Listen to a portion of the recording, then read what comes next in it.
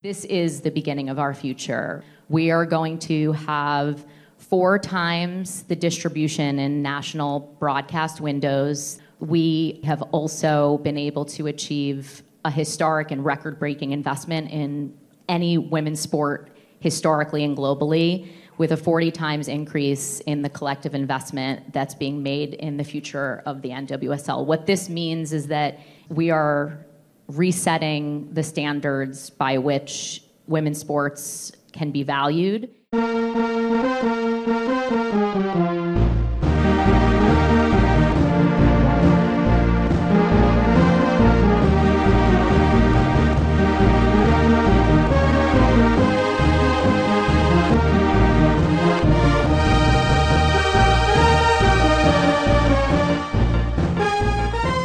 Hello and welcome to the Sound of Football podcast. I'm Graham Sibley, and as ever I'm joined by Terry DeFellon. Hello. And anyone who listened to last week's will know that Jan already left his excuse for not being here this week. He's in Athens. He's in Athens. Yeah, he's probably having a great time. Oh, no, he's having a great time. I'm looking at his Instagram and he's loads of pictures of the Acropolis. That place without any marble facade. Never had one. No, indeed. What marble facade? You didn't see any marble facade, right? It's our marble facade. I think you'll find. I think you'll find it was made in Kentish Town, circa 1974. I've seen the marbles there, but apparently somehow the Greeks stole the temple that it was attached to and took it all the way to Athens for some reason. Yeah. The Acropolis of Kentish Town. Yeah, absolutely. Exactly. I mean, it's a scandal. And those Greeks, would you believe it, had the cheek to suggest that it's the other way around, that we pinched it off them, when everyone knows that it's the truth. It's a real bone of contention in Kentish Town. You know, it's a sore subject. Sore subject. Maybe we shouldn't be throwing any more fuel on that fire, I don't think. Certainly not. Oh, dear. Well, Terry, what are we going to talk about this week? Because it was a pretty dull weekend, wasn't it, as far as football was concerned?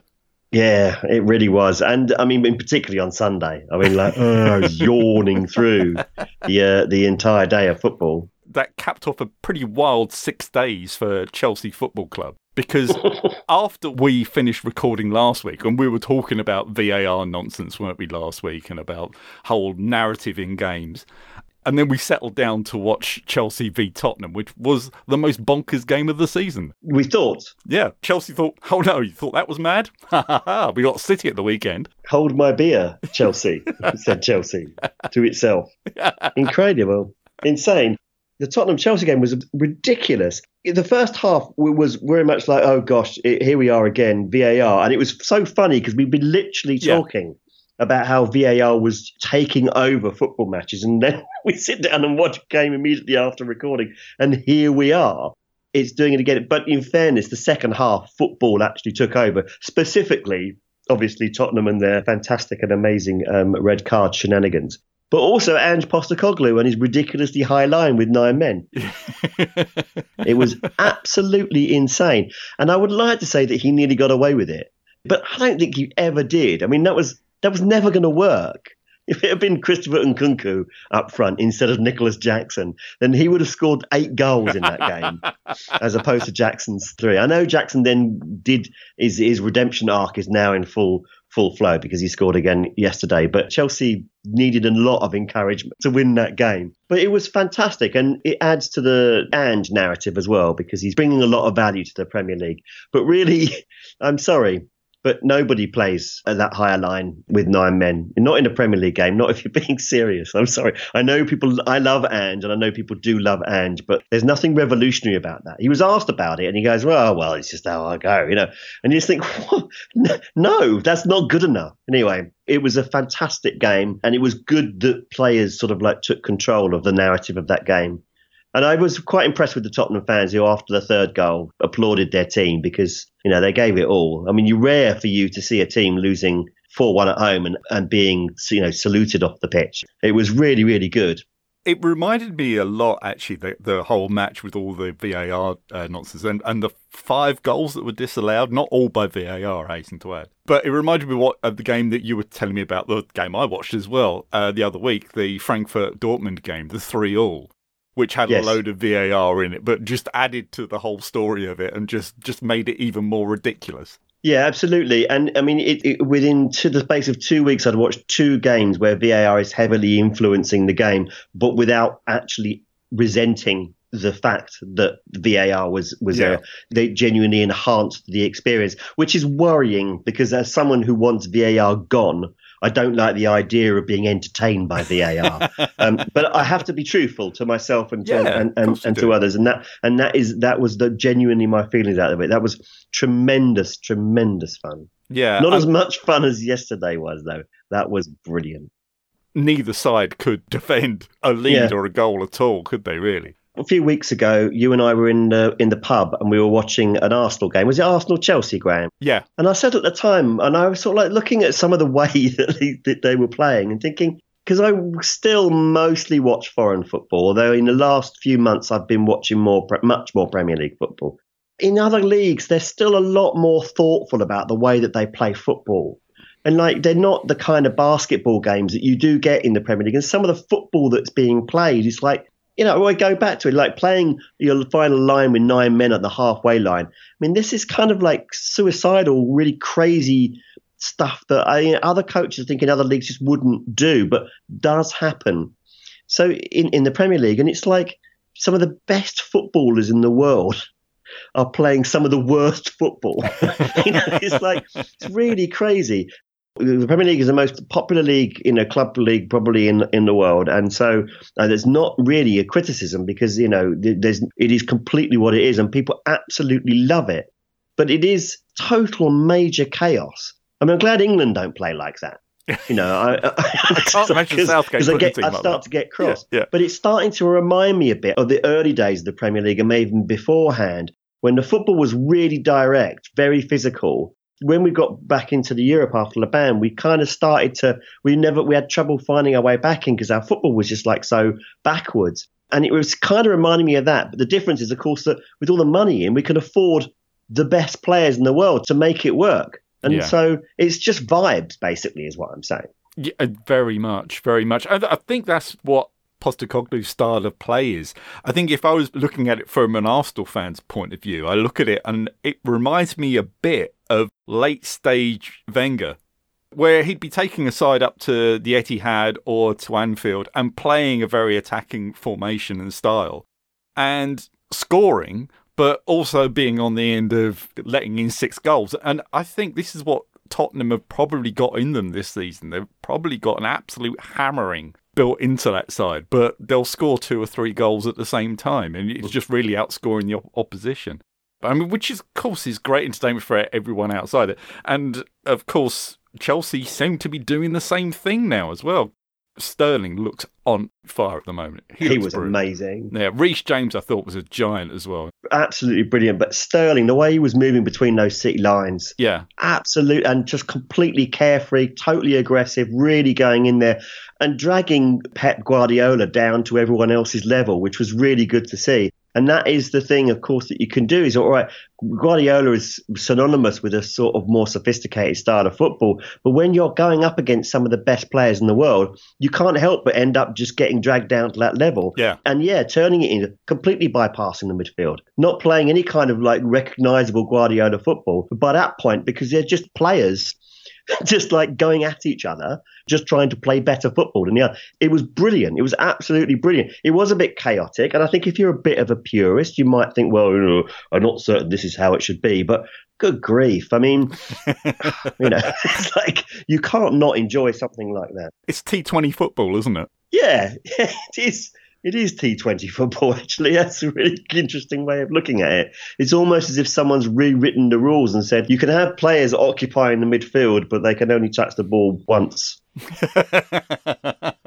You're almost giving bonus points for bypassing the midfield. It's crazy, but I have to say I absolutely loved it. And it's been a long time since the closest I've getting. Even that Frankfurt Dortmund game wasn't quite as bonkers as that, although that got pretty full on, to be fair. Well, of course, listeners, I have to apologise, really, for not putting Chelsea City into the box set. Basically, I didn't think it was going to be that impressive. And yeah, I'll stand up. I got that one wrong. I put in Lazio Roma in instead.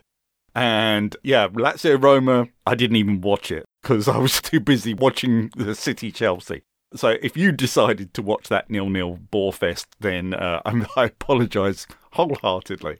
There's no box set this week, so I can't make up for it, because, of course, it's the international break. But we'll be back in a couple of weeks' time where I'm sure I'll miss out some of the best games there as well. Well, it is the international break now. The last round of fixtures in Euro qualifying.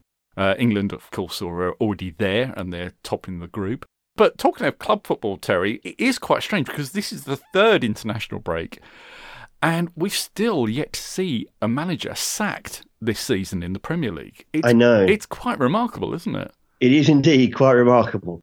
Surely this must be the time when they do it. It's got to be the time when it happens. Because it's what is it? It's November. So obviously, yes, you've got the extended break, chance to get someone out, get someone in, give them a bit of time with the players.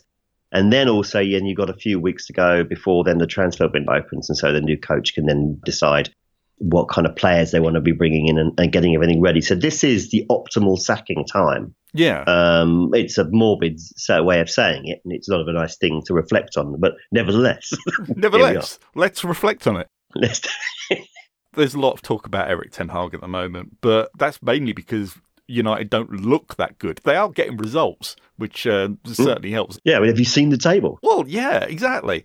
Obviously, they would probably prefer to be higher, but they're not doing that bad, in inverted commas. And it looks unlikely that he's going to get the boot anytime soon, unless they've already lined someone else up. But yeah, we've been here before, and it just takes them so long to get someone else in that I can't see that being the case. So it opens up the question, well, who else? And I suppose you look at the bottom of the table and see the sides down there. But given how much Sheffield United pulled the rug out from under Paul Heckingbottom's feet, it's hardly his fault that his side are doing so badly, is it? I think there's an argument to say that they would prefer to keep Heckingbottom in post because he's the guy taking all the heat. If they get rid of him, that means then they're under pressure to find someone else who can do a better job with those players. And I don't know what the atmosphere is like, maybe at Bramall Lane, what the feeling is. I don't really know who you would be replacing him with. I feel sorry for Heckingbottom because he has I feel sorry for him in general, but I think because of his career, he's made a couple of not so good career choices, but had a promising career, particularly when he was back at Barnsley. And it's just a shame that, he finally gets to manage in the Premier League and basically isn't given anything like a Premier League side. I wouldn't blame him at all for thinking, well, you know what, if I got sacked, it would be some kind of sweet release. And he gets his payout as well. Yeah. You get the feeling now that Sheffield United are quite happy with being a yo-yo club, being another Norwich or Fulham, but it doesn't always work out well for those clubs, does it? No, you've got to be in the up position when the yo-yo finally stops, hasn't you? Yeah. But that's literally not how yo-yos work. So It's always been a peculiar sort of like metaphor to use there. That is clearly what they're doing. They're cashing in and basically hanging the team and the manager out to dry. It's pretty undignified. And I wouldn't be at all surprised, and I wouldn't blame United fans for being extremely angry with the ownership and putting it all on them. But, they're not. They're leaving Heckingbottom out to dry. I kind of hope he does get sacked, although, in a way, that is not a nice thing to say. But because I'm sure he's a proud man who's doing his best and wants to make this work. He's a competitor and wants to make it work.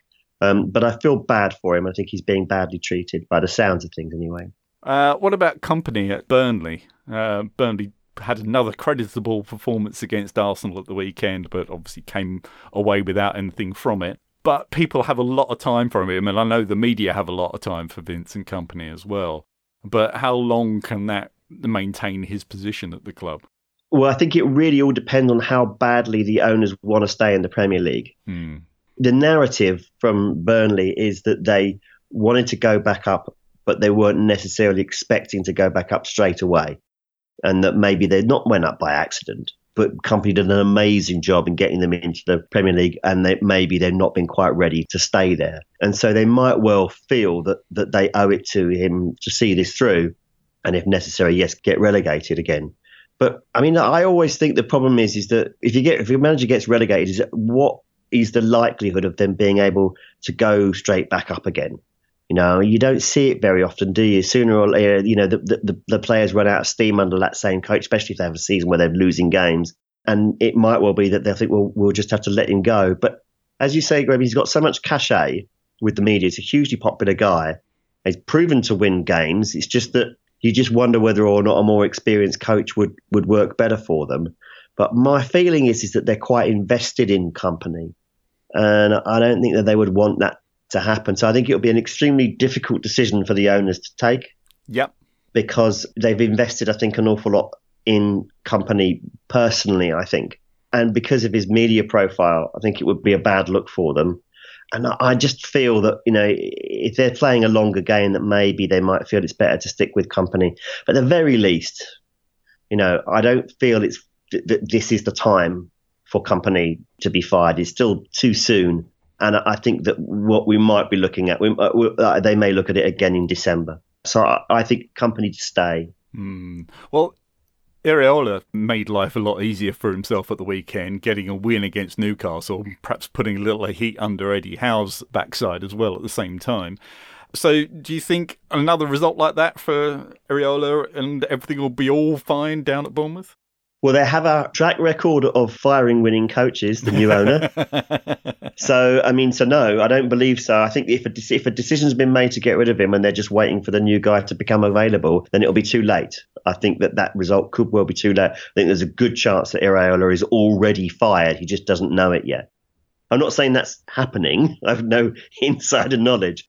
But my instinct is that after what they did with Gary O'Neill, I think that it's quite likely that they have already made a decision that this isn't working out. And so we're going to get rid of him in the international break.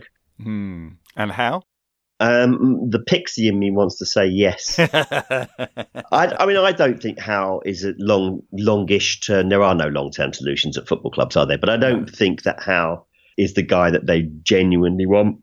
I think Howe is the guy who is taking them to a bigger coach when they're settled in the Champions League. And I think that if Newcastle finish outside the Champions League groups this season, then I think Howe will go. But I'd be really surprised if that happened now. In Germany as well, they've only had 2 sackings so far this season. This time last season they had 5. Do you think that there is a thing this season why clubs aren't sacking managers? I mean, maybe last season the World Cup threw a bit of chaos into the mix and that forced clubs' hands a bit. And maybe this year, this period hasn't got that same sense of urgency about it. I've been trying to think of different reasons for why this would happen. And all I can really come up with is just that, well, it's a statistical blip. It's just something that it either happens or it doesn't happen. I don't think you can really discern any pattern to football manager sackings, can you really? Because it is so chaotic and so short term that it's very difficult to spot trends. I would suggest that trends just do not exist with that particular metric. If you look at Germany, Enrico Maassens Augsburg spent some money in the summertime, not a lot, but for them quite a bit. And Maassens didn't take the team forward, and so they fired him. Mainz have been terrible. And they didn't even sack Bo Svensson. He just left. He decided, I'm not getting through here, so I'm out. And they're the only 2 to go. But I mean, if you look at the bottom of the table, you've got 2 popular managers who have done well for their clubs. Union are bottom, but are a Champions League club. And there's so much love for Urs Fischer that I think it would be a brave man to fire him. And I think they're going to stick with him. Stefan Baumgart's also hugely popular at SC Köln, and they're second from bottom, so on the same points as Union. But, again, a much-loved coach, and it's widely acknowledged that he's not been helped in the transfer market. So these are, how do you, it's a bit like Paul Heckingbottom, and firing them is going to be a bit of a nuclear option because, who on earth do you replace them with? There's probably no strategy to replace them.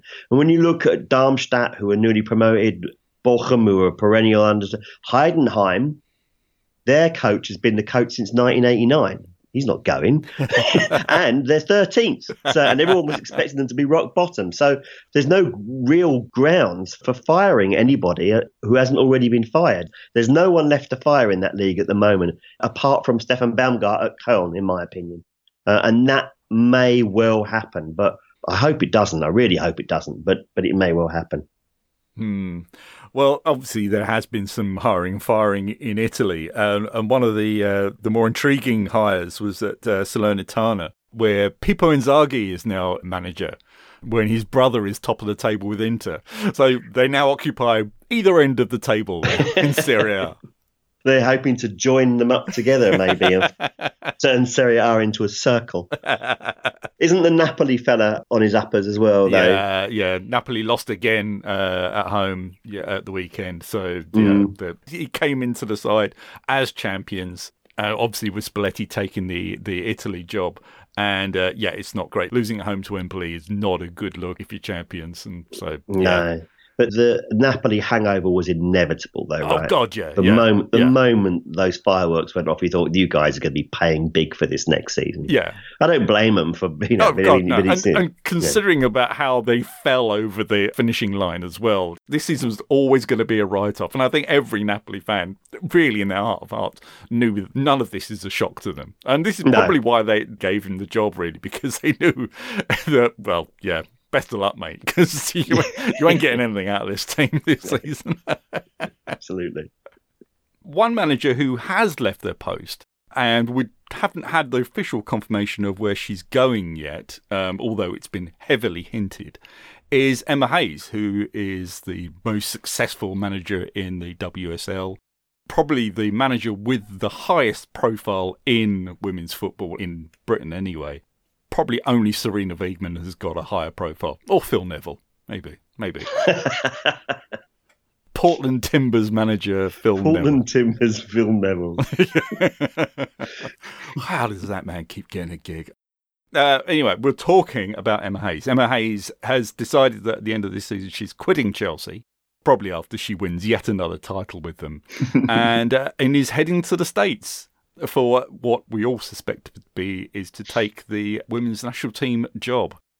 So, big moves ahead now, especially because the US now looks set to probably overtake the European leagues as the most attractive leagues to play in the world, because this week announced that the NWSL is having an increase in their TV deal of 4,000%. Yes, 4,000% increase in their TV deal. A TV deal worth over $250 million over 4 years. Now, for a 12-team league, that's about $5 million a team per season, which is huge. It's 6 times what the TV deal is over in the WSL.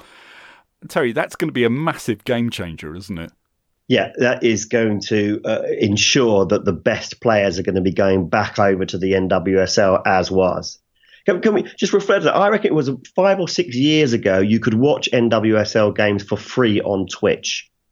And now they've done a big deal with ESPN, and they'll be charging considerably more than that for that. So that is an extraordinary period of growth for the NWSL. And when you consider also the terrible problems, issues that went on there with that league, and financial issues, but also issues in turning personnel as well. Lots of controversy surrounding that. And yet they have emerged with this amazing deal. And it's only onwards and upwards for there. Yeah, I mean, I think there could be something of an exodus. There have been this feeling, I think, that the WSL might end up like the Premier League and just like hoovering up all the best players because they had the most money coming in. But there's going to be a lot of pressure over here now from the broadcasters to be able to match that kind of deal. And I'm really not certain that could happen. So, yeah, it's a good time to be getting involved in US football. Although obviously the US women's national team is a slightly somewhat separate entity, it stands to reason that Emma Hayes is likely to experience from the fact that in the coming years that she's going to be managing a team where most of them will be playing in probably the best league in the world. So it's really good for her. To put it in context, on a per team basis, the men's league in the US, MLS, is probably only worth about $9 to $10 million per team. So the gap between NWSL and MLS is closing. It is, in real terms, it is pretty tight now compared to how it is over in Europe. Yeah, intriguing times, but it's all part of how quickly the game is moving. It's no wonder now that you hear that agents for women players are reluctant to accept long-term contracts at clubs. 2-year deals is usually about as long as players are accepting now because things are changing so quickly, so rapidly. We said at Christmas, didn't we? We said, would this be the year that you're going to see the first €1 million signing? we almost had their first £500,000 signing in January, £500,000 signing with Alessia Russo. Arsenal were prepared to pay £500,000 for her in January. Got her for free in the summer. But it can't be that far off, because you're going to see TV deals will start to spread out around the world. And you'll see broadcasters over here desperate to nail down women's football as part of their portfolio, won't they? Yeah, absolutely. But I mean, at the same time, and I think as we've discussed, there's huge amounts of potential for growth in the women's game. But at the same time, the money men, and let's face it, they are mostly men, will be anxious for the expenses to not spiral out of the control in the way that the men's game has had. And this really, when we've discussed this in the past, we've been thinking back more in terms of what this does to the players' wages, and that there might be an attempt to try and keep the players' wages down. But I think it means the same also in terms of broadcasting. I think that Sky have embraced the WSL and should be commended for embracing the WSL. But I think part of the reason why they've done it, to be cynical, is because it's a great look to invest in women's football, and they've not paid that much money for it. Yeah. They pay a lot of money in production costs, don't get me wrong. Yeah. They have proper studio shows, well-staffed, well-hosted studio shows, but the rights would have been very, very little, certainly nothing by comparison. But the problem now is that the WSL will be saying, well, if we're to compete with the NWSL, we are going to have to have lots more money in. And, that's going to be coming from the broadcasters. Yes, to an extent from sponsors, for sure. But most of that money is going to be coming in from broadcasters. So that's going to put an awful lot of strain on the broadcasters here to actually keep up with that expectations. And I'm not altogether confident that that's actually how it will go. I would suggest that the Sky people who look at acquisitions would greet that news from the US with a degree of trepidation and think, because where are we now? This is the third year, I think. And I assume it's a 3-year deal, because they usually are. Maybe it's a 4-year deal. Yeah. But that's going to come up again soon. So where does it go next? Does it stay with Sky, and how much is it going to be for? Who is there who can pay anything like that kind of money to match that? So it's really interesting times for the WSL, just as it looks like it's blossoming and they're selling tickets, But What happens if there's a player exodus? What indeed? There is another thing as well, in that Chelsea start their Champions League group stage campaign this week, and they're the only English team that are in the competition. We started with 3 qualifying teams. There was Arsenal and Man United. Both Arsenal and United went out in qualification. And, of course, unlike the men's game, there's no Europa League. So there's no safety net. Every team that enters the men's Champions League falls into either the Europa League or the Conference League, or both sometimes, because if you come in early enough, then you can fall into the Europa League and then fall into the Conference League. So you're pretty much guaranteed that you're going to be close to getting group stage football. For most of Europe, if you're in the Champions League, you will have a group stage of some kind if you are a Champions League qualifier. But in the women's game, that's not the case. The Champions League is a much younger competition. It is the only one there. And it's behind the paywall in the UK. It's behind the paywall of a pretty much third-tier broadcaster. I think it's not controversial to say, really, that it's with a broadcaster that not a lot of people have access to. When United went out of the Champions League, their manager, Mark Skinner, was obviously quite emotional at the end. He was quite angry about missing out because United had their best finish in the season before. They got so far and then they missed out. Arsenal missed out as well in a one-legged game that was just a straight knockout match, and they lost out on penalties. So very, very frustrating ways to go out. But Mark Skinner looked at that, and because there is the Champions route into the final 16 that make up the group stage, there are teams there that perhaps don't have the level of investment in them that the bigger teams in the WSL have. So they don't pay for the biggest names. They aren't paying premium amount for their players. But they are in leagues where they are perhaps the only team that are competing.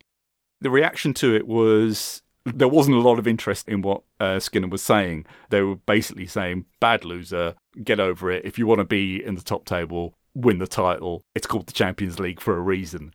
But does he have a point? Does he have a point when the competition, when there is no safety net of Europa League? What is best for the women's game? Is it best to keep sporting integrity alive, or is it best just to get the biggest names in the biggest competitions and make sure you've got all the best players? Well, it's both, Graham. Of course it is. You need to have sporting integrity. You could go down the route that the men's game have and then just like say, well, the countries with the biggest broadcasting deals get preferential treatment, which is the way it's been in the Champions League for, I want to say, 20 odd years now. But obviously that wouldn't help England because they've got a terrible broadcasting deal, as you've just mentioned.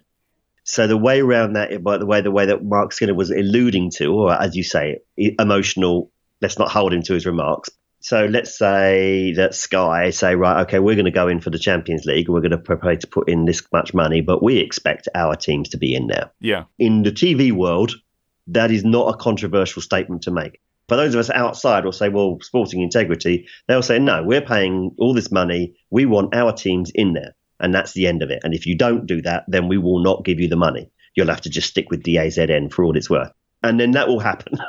Basically, that's what will happen. But if that doesn't happen, then I think the best way, and maybe the more elegant way of doing this, is to simply expand the competition so it's easier for teams to qualify. Just take the Euro Championship route. I mean, there's only like 4 groups in the Champions League. Expand them to 6 groups. And then that may well create more opportunities for qualification. I would suggest to you that the women's game is now sufficiently funded and has enough structure to be able to support an expanded competition. And I would suggest that that's the more elegant solution. But it's only going one way, Graham. Yeah. What will happen is that a big broadcaster from a big market will go to UEFA and say, we're interested in this, but our teams, they have to really try hard to fail to get into this competition. And so come back to us with that model. And inevitably, UEFA will say, when they've had enough conversations, they've gone to MIP, they've gone to Sportel, they've gone to all of these like South of France shindigs that they go to, where all the broadcasters and the production companies and the federations all talk to each other.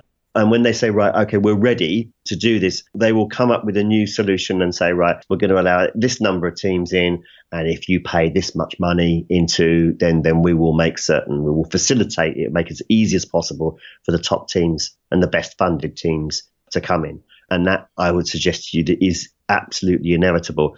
And it might also help the WSL out of a little bit of a funding hole as well, if that can happen too. Because obviously if they're benefiting from the Champions League, because what the NWSL doesn't really have is it's not part of UEFA, it's not part of the Champions League. And so they don't get to benefit from that potential revenue stream that's coming in there. So that needs to probably be utilised. So yes, it's both, Graham. The Women's Champions League is what should be competing with the NWSL, not the WSL. So True. It's that level of competition. We do need a Europa League, I think, in women's football. Yeah. But 2 years ago, you would have said, well, who's going to play in it? Things are moving so fast that whatever plans you make for 2 years ahead are going to look pretty out of date. Now, a lot of people have said, how on earth could the Men's World Cup for 2034 already have a host when the Women's World Cup for 2027 doesn't yet have one? But the pace of change that is happening at the moment, a lot of the usual stakeholders in football just don't know whether to stick or twist, I think, on a lot of these things. We saw when England hosted the Euros, it was planned to be in 2021, it ended up being in 22. But the venues for it were decided, I think they were decided in 2018. So even before the World Cup had happened. And a lot of grounds just weren't that interested in it. A lot of the bigger grounds weren't that interested in hosting this event that sold out. Everywhere sold out. And it looked like we weren't really trying hard to find decent venues for it. They were playing at venues that weren't Premier League stadiums. But that's because things had changed so quickly between the time of the FA winning the bid and when it actually happened. The game had changed so much, and it's changed again in those 18 odd months that we've had since the Euros. So not even that. It's not even a year and a half has gone past since the Euros. It's an interesting time. It's a great time to be witnessing this growth, but where it goes and who manages to keep up with it, I think this deal that the NWSL have got, this new TV deal, that could push people in UEFA, could push people in the WSL, especially if the WSL does set itself up as its own entity rather than being part of the FA. Maybe that's going to have something that will change things, not only in England, but in Europe as well. If they've got more of a say around the table at UEFA, that could push things ahead. But you'd be a brave man to predict where it's going to go in the next few years. Does it continue growing? You can't see anything else but continued growth. But we've said that before about so many things, and then all of a sudden they hit a stall point. But yeah. I think at the moment, the stalling point is only going to come because of people's lack of vision, I think. And we're living also through very, very uncertain economic times, which are unlikely to change in the coming years. Yeah. So it does. So I don't like to be overly sympathetic towards football administrators, but you can't blame them for being hesitant as to what kind of World Cup it's going to look like by then, and then making a decision about where it should be hosted. And indeed, for potential host nations to be thinking, well, actually, are we going to be ready for something like this? Are we up to doing something like that? So it is a little bit uncertain. But obviously the men's game, there's an awful lot more confidence there. And obviously you've also got super rich nations who are interested in, who've got more money than everything. So they could do that. But yeah, the ESPN deal, the fact that also it's come from ESPN as well, which is a major broadcasting house, major sports broadcasting house, real signifier of the confidence that they have in the women's game to be able to do that kind of deal. And yes, that should have ripple effects throughout the rest, and with others going, okay, well, if they're willing to spend that money on their league, then maybe we can spend this kind of money on our league. Well, it's going to be great fun watching what actually happens there. I'm going to be at some women's football this weekend. I'm going to be going to Crawley to go and watch Brighton host Arsenal. That's going to be my third women's game of the season. Nice. And as I've said, there's no box set this weekend, so I can't miss out the best games because I'll be missing them all out this weekend. But we've got a special giveaway now. If you are a subscriber to the Weekend Box Set, you can claim a free Blue Sky invite. Yes, we have a Blue Sky invite for every subscriber of the Weekend Box Set. All you got to do is get in touch with us and we'll send it to you. You have to be a subscriber to the box set. If you don't know how to subscribe to the box set, get along to SOFpodcast.com and click on the link for the Weekend Box Set and put your email address in there. While stocks last, by the way. Yeah, I've got a few knocking about as well you can have. Yeah, we've all got to dig in if they come off us. But that's all we have time for this week. So from me, Graham Sibley, and from Terry DeFellow, it's goodbye. Goodbye.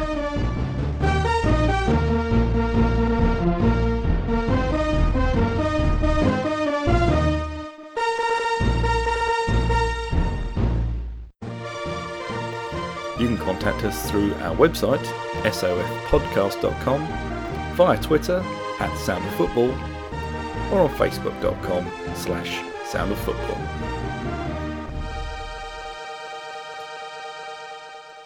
All right, Emma, big man, enjoy the game in Crawley. Enjoy Crawley.